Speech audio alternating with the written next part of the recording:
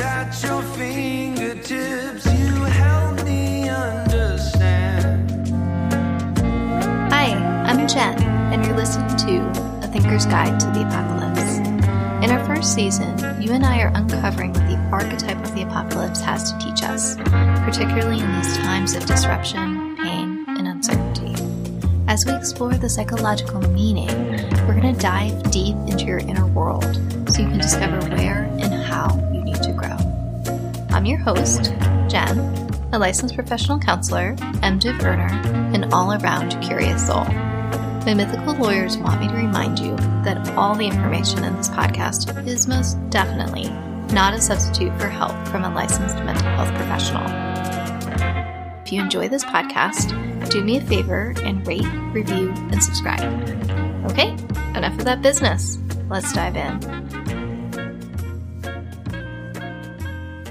Of all the gin joints in all the towns in all the world, I had to walk into his shabby little apartment that smelled of burned lasagna and regret. He was no Rick, and I most certainly am no Ilsa.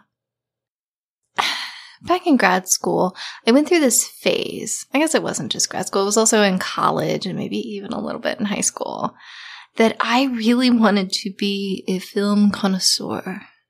I was so in love with the idea of things, the idea of being this particular kind of person, much more than the actuality.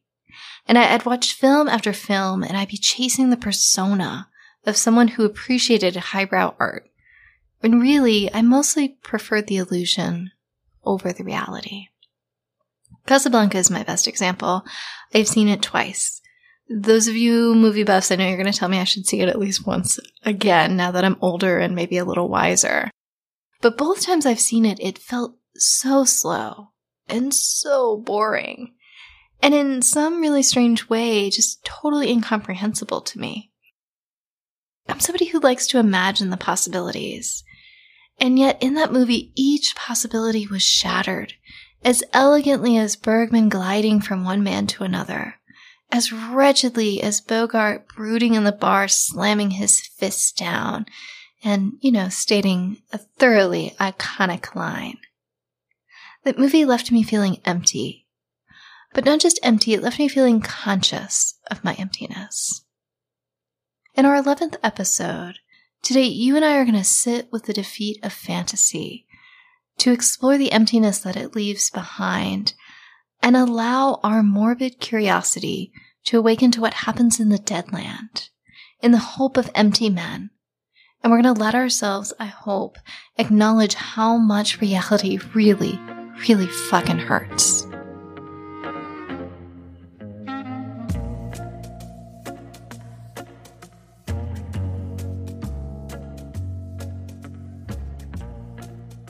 He's a boy who will never love me. We're sitting on the sofa in his apartment, just filled with a modge podge of garage sale and grandparent leftover attic furniture. It was an aesthetic popular among the grad school crowd. He's a nester, though he'd deny it. The reminder of his bachelor status always surprises me when I get up to go pee and the toilet seats up. There's a television show playing, and we're mostly watching it. We're chatting inanely during commercial breaks. And as the commercial break ends and I take a sip from my beer's mostly gone warm. And as I'm sipping it, I recall someone once describing warm beer as tasting like horse piss. They were not wrong. And I make a face and I think about sharing that thought, that quip, hoping maybe he might find me witty or amusing or fun. Why bother, though? The tension between us is already humming, and I wonder, not for the first time, if this all is just some drama I've created to keep myself sated in the midst of this romantic dry spell. To be frank, I can't really decide. I make up many stories about many people, many possibilities.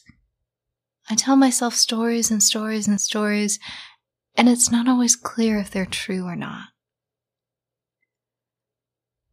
But in that moment in time, I know it's not true. I'm not making up a story. I can feel the tension. I can feel the connection, as tenuous as it may be. And while the tension is there, it's only a thin sheen that covers our fears. The show we're watching has functioned before as some sort of Jungian key that we both have attempted to utilize in unlocking the secrets of our apprehension. It doesn't work.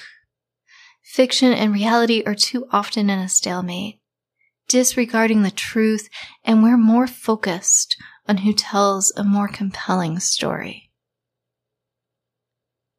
I look over at him, and he's glancing over at me, and our gazes bump. Embarrassed, we stare at each other for a moment that feels to go on for an eternity. We're frozen. Not just in actuality, but internally in a way that I don't have words for.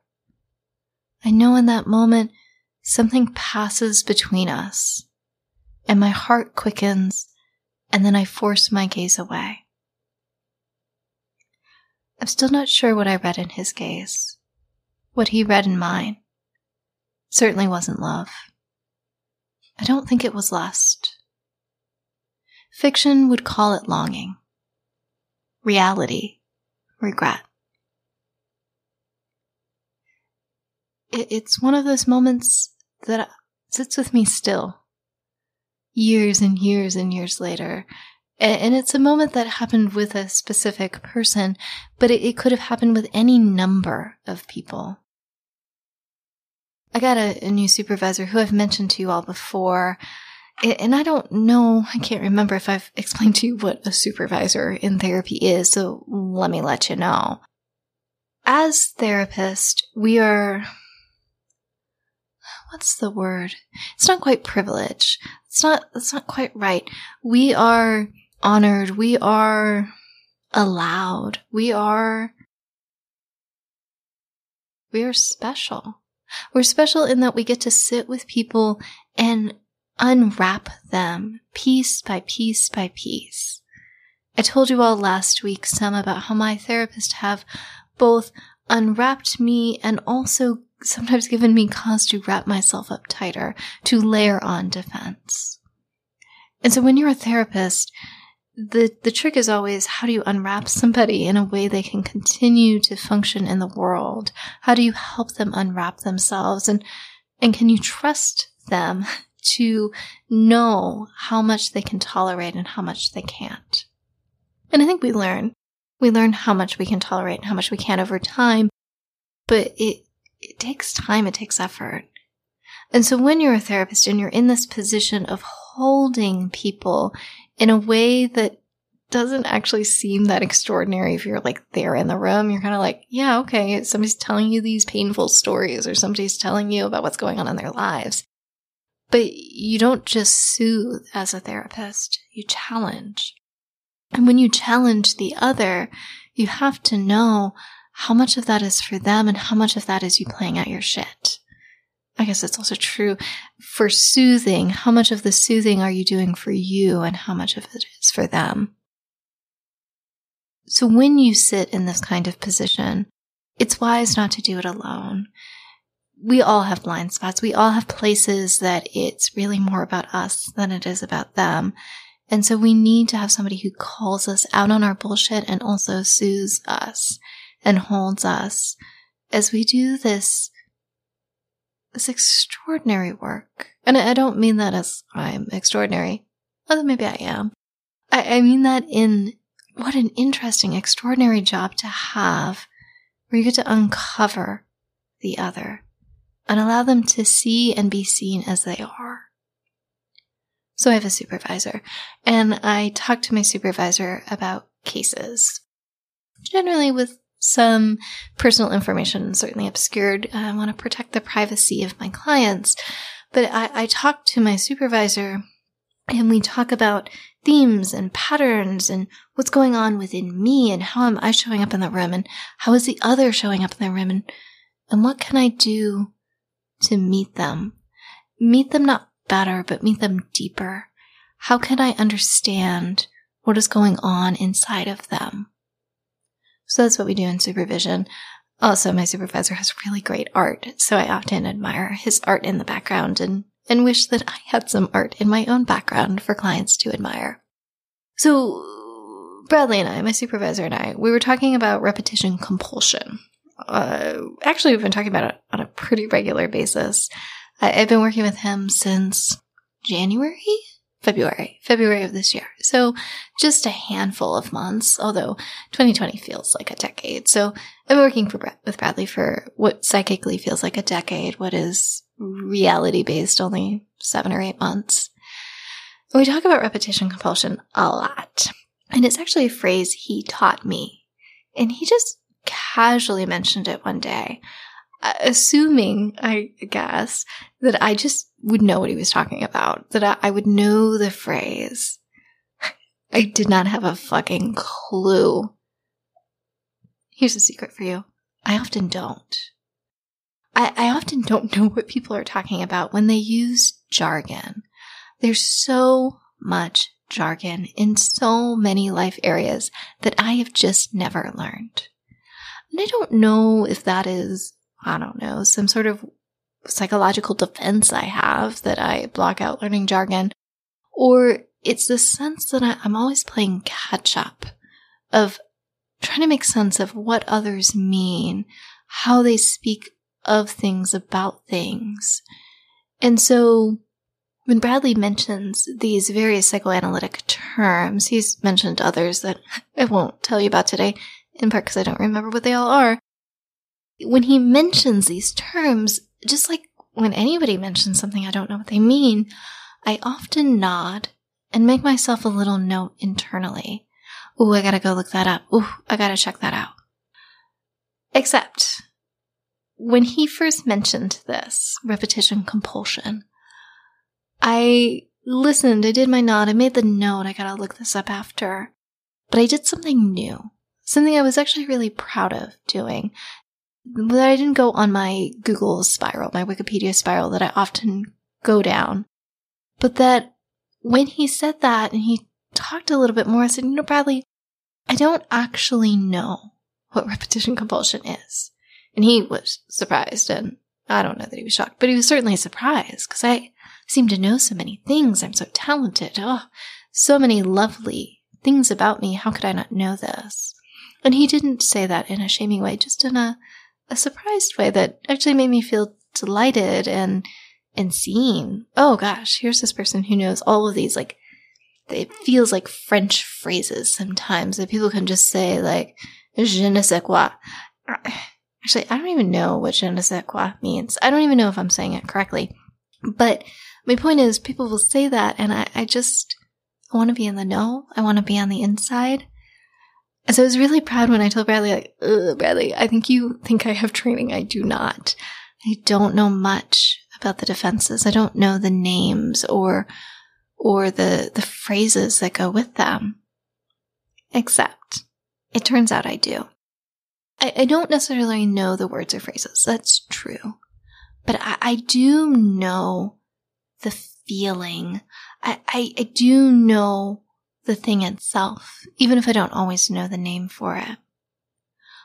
And I keep talking about repetition compulsion. You probably don't know what it is either. Maybe you are psychoanalytically trained, or maybe you have a therapist who's psychoanalytically trained who, in kind of a breach of character, explain to you what it is. But let me explain to you what it is now, just in case you don't know, like I didn't know. Repetition compulsion is a psychological phenomenon in which a person repeats an event or its circumstances over and over and over again. It's the reliving of a pattern, a relationship, a heartbreak, a scene, over and over and over again. Nobody's ever said this to me, but I kind of wonder if that's where déjà vu comes from. That the sense of, I've done this before. This has happened to me before. That we're in this cycle of playing the same story out again and again and again. As I'm recording this, I just took a long weekend. I took a Friday, a Saturday, a Sunday, a Monday, and today's Tuesday. And I'm only recording because this podcast is due to my editor in just a few just a few days, by tonight. So she can edit it for me and put it up for you to listen to on Sunday as you're listening to it. And so, why was I talking about that? Oh, so on my little mini vacation, which I have just sat around and read romance novels and watched TV and just not done much at all, except I did go for a run, which I'm very proud of, but it has nothing to do with what we're talking about today. One of the TV shows I've been watching, really rewatching, is Once Upon a Time. And Once Upon a Time is so interesting, and it has so many psychological, interesting archetypes and tropes woven in. I really like it quite a bit. But I'm on the first season right now, and a lot of what the first season is repetition compulsion. It's playing out the same things with different names, different surroundings, different even rhythms to the pattern, but the pattern is the same. The people are going to fall in love with who they've fallen in love with. They're going to hate who they've hated. They're going to act according to type. And repetition compulsion is when we are even in a new space, a new way of being, or so we think, but we play out old stories that we remain unaware of, unconscious of, that we're doing the same thing that we've done before.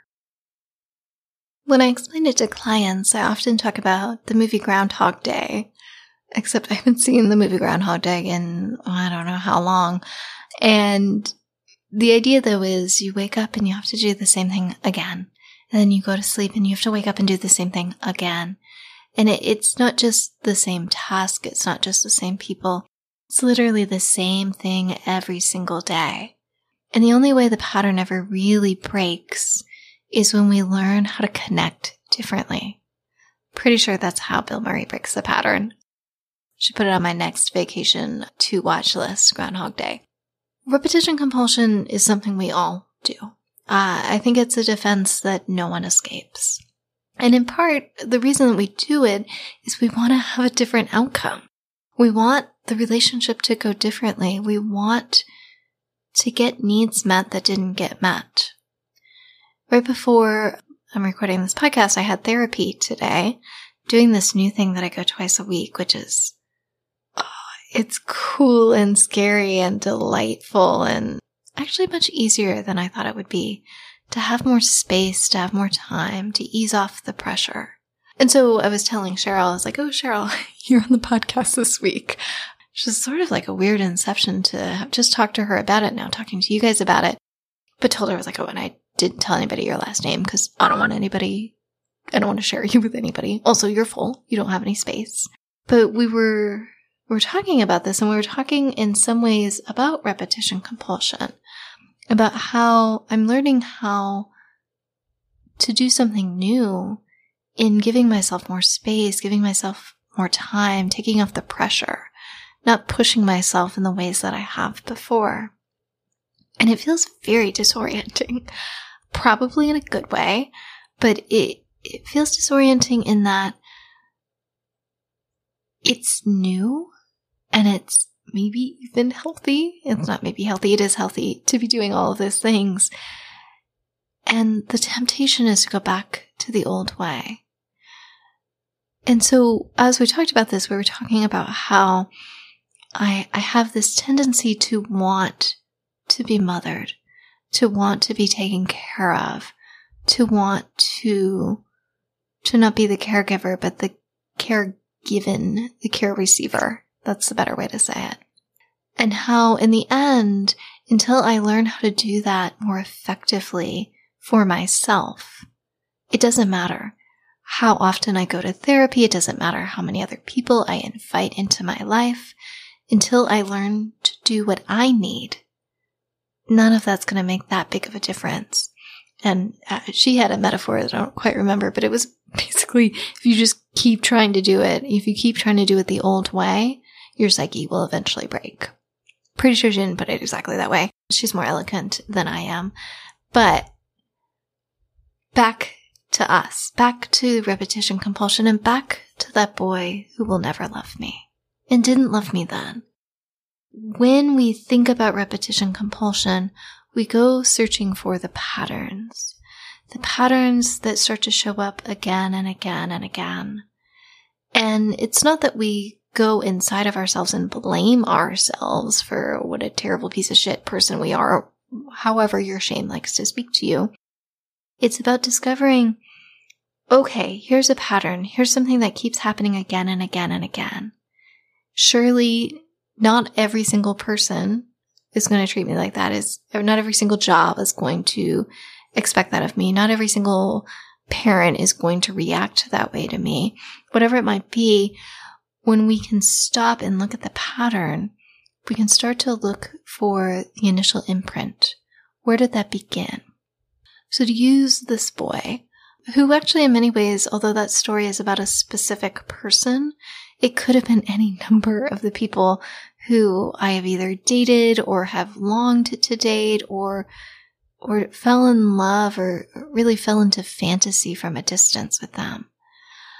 When we look at this pattern, we start to see that I have throughout the course of my life been accustomed to others wanting me for what I could do for them, wanting me for how I might entertain them, how I might engage them. They didn't want me, and they certainly didn't love me for who I am. And it's not that they're the villains in this story. They're not. There aren't actually a lot of villains in my life in general. It's that I kept going to a dry well. I kept searching for something that was never going to be there. The person I'm thinking of, maybe the people I'm thinking of, struggled with intimacy. And not necessarily intimacy in terms of sex. I don't know everybody's sex life, but they struggled with intimacy in allowing the other to not only really see them, but to embrace them. They struggled to allow themselves to be vulnerable, and not just vulnerable, but open in their vulnerability. They feared that no one would ever really want them. I'm sure if some of them are listening to me now, they would say, Jen, that's just a story you tell yourself.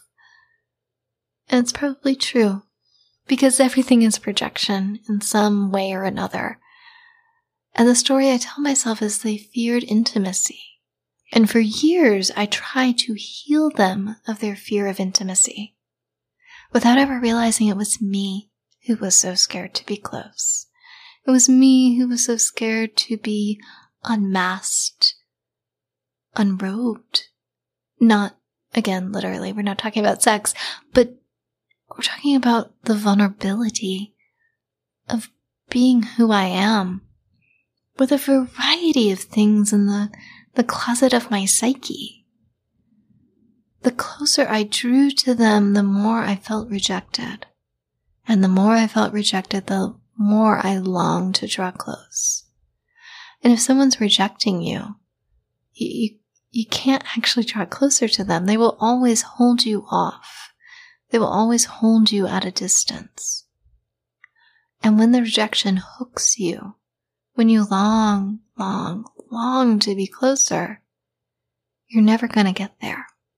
It's like, I don't remember his name, but the guy who was condemned to roll the stone up, was it earth or a hill? I can't remember. You guys knew who I'm talking about, the Greek god or the Greek hero. I want to call Syphilis, but I'm pretty sure that's not right. But as he pushed the stone up, he worked so hard, and it just rolled on back down.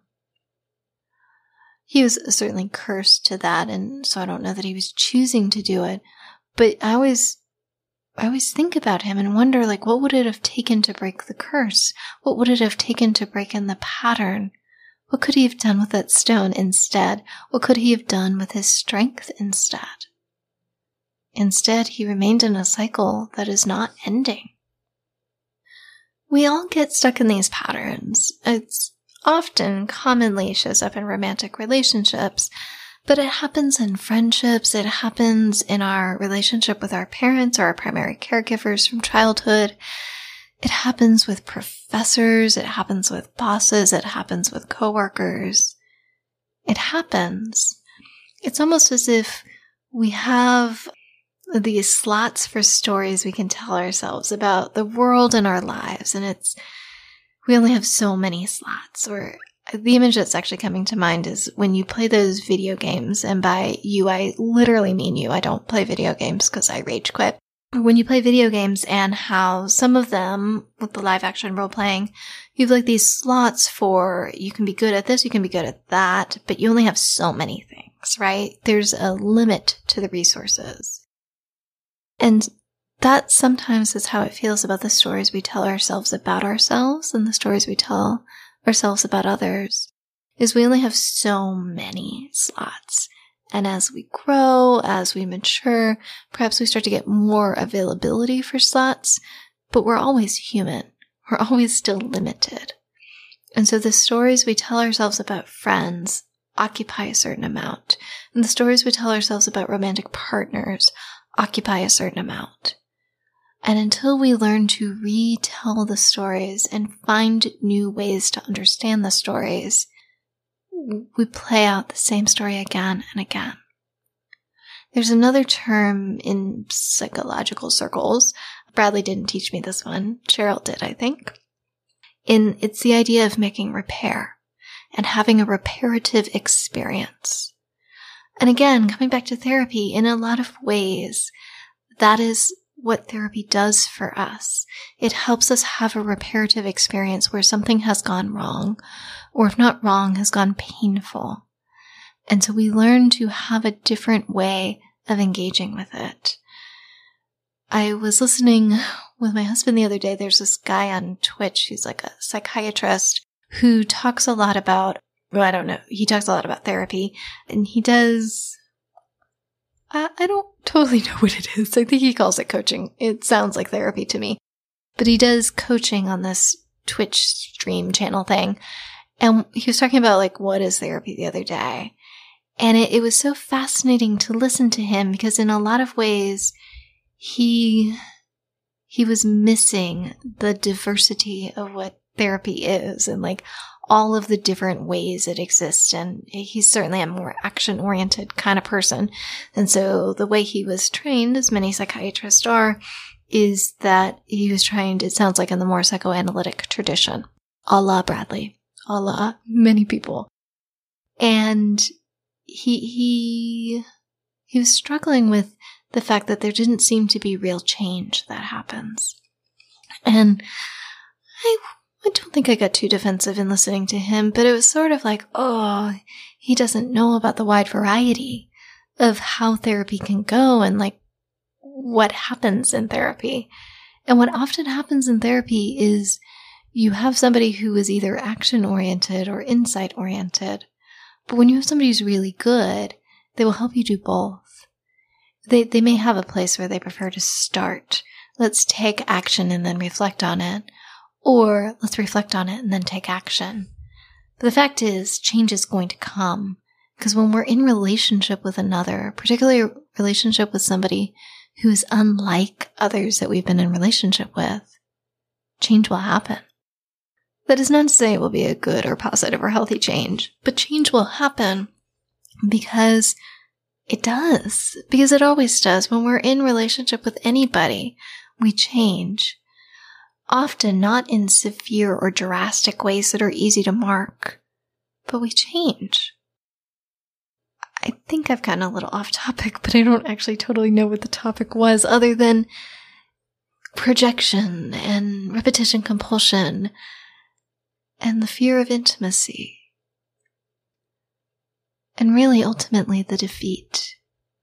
The defeat of the stories we tell ourselves. Old stories. It's a way to start to unmask not only the old patterns, but to just recognize them for what they are. Not trying to shine them up, not trying to justify them, not trying to glorify them. It's just seeing them. It's seeing how the stories you have told yourself for so long have impacted you. And it requires both the ability to be truly in your subjectiveness, truly in the story, as well as the ability to step outside of it as much as you can and get a more objective view on it. I've noticed in today's podcast, a phrase I've used a lot is, there's a story I'm telling myself, which is another thing I learned from Bradley that is less about jargon and more about connection. Or maybe it's that I learned the phrasing from him, just like I learned the phrasing for repetition compulsion. I knew the concept very well. And I've told myself many stories about the boys who would never love me, about the jobs that never appreciated me, of the parents who were never able to soothe me, of the friends who have never seemed to really get me, and of you. I have so many stories I tell myself about you, this person who's listening, who is letting me talk to them, telling them my stories, telling them where I've been and who I've been. I tell myself many stories about you. I have no idea if any of them are true. Because the fact is, I can't, right? I don't know you. Maybe I do. If I do, maybe send me a message and be like, Jen, you do know me. You know my stories. Or maybe I don't know you and you still want to do that. Like, send me an email for sure, for real. It's jen@athinkersguide.com. I will respond. Probably not immediately because I suck at email.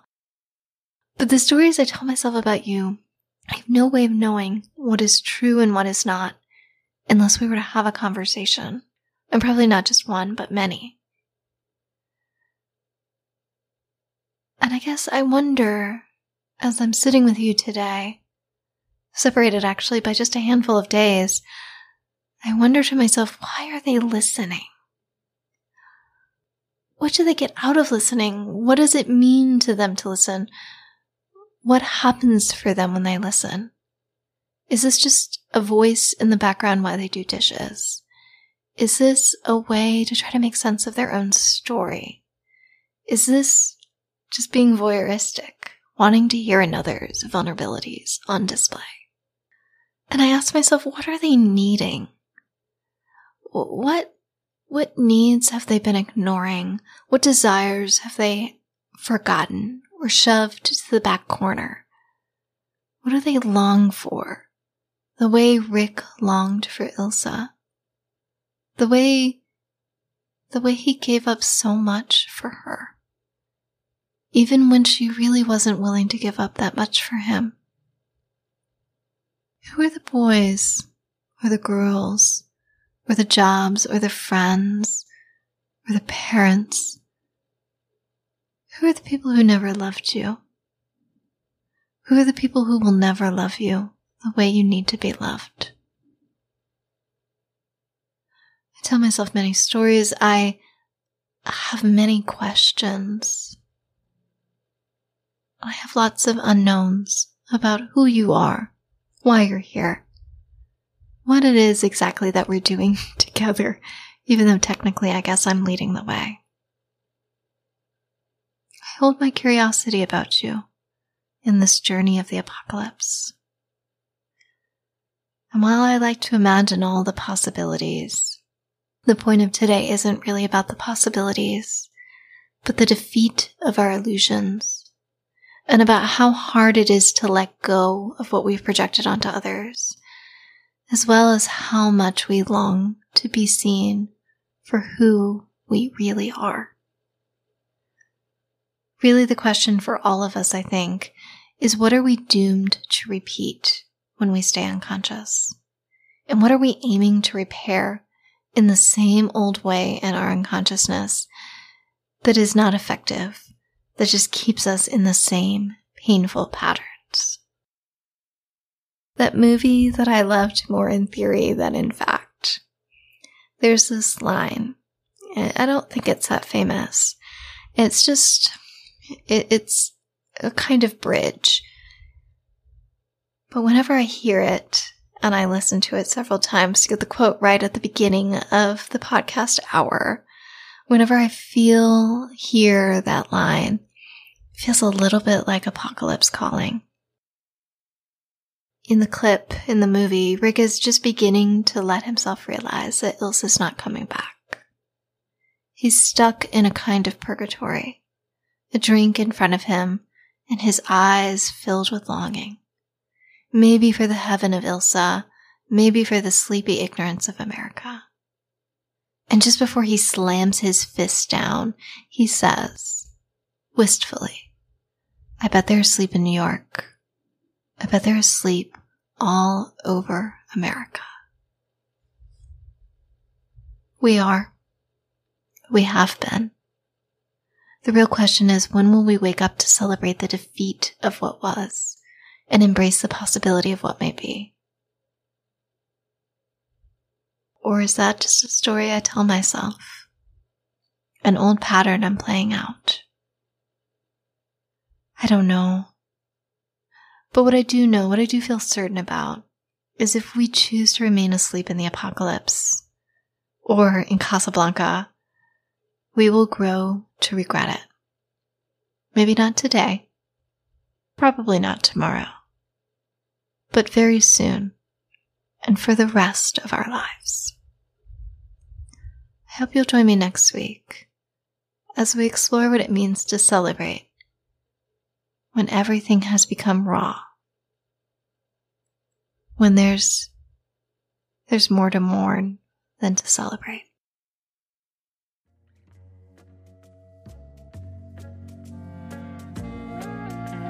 Dude, thank you so much for hanging out, exploring your depth, and I hope allowing yourself to be challenged to go deeper in understanding what makes you and your inner world tick. As always, I'd love for you to rate, review, and subscribe on iTunes or wherever you like to collect all your podcasts. If you're gaining value or you just really like the podcast, I'd love for you to help me spread the word. As G.B. Stern said, silent gratitude isn't much use to anyone. If you're an Instagrammer, feel free to screenshot an episode, add it to your stories, and tag me at Therapy for Thinkers. If you are not a social media person, totally okay. Just share it with somebody you care about who you think might enjoy it. All right, that's enough rambling for today. I'll catch you guys next time.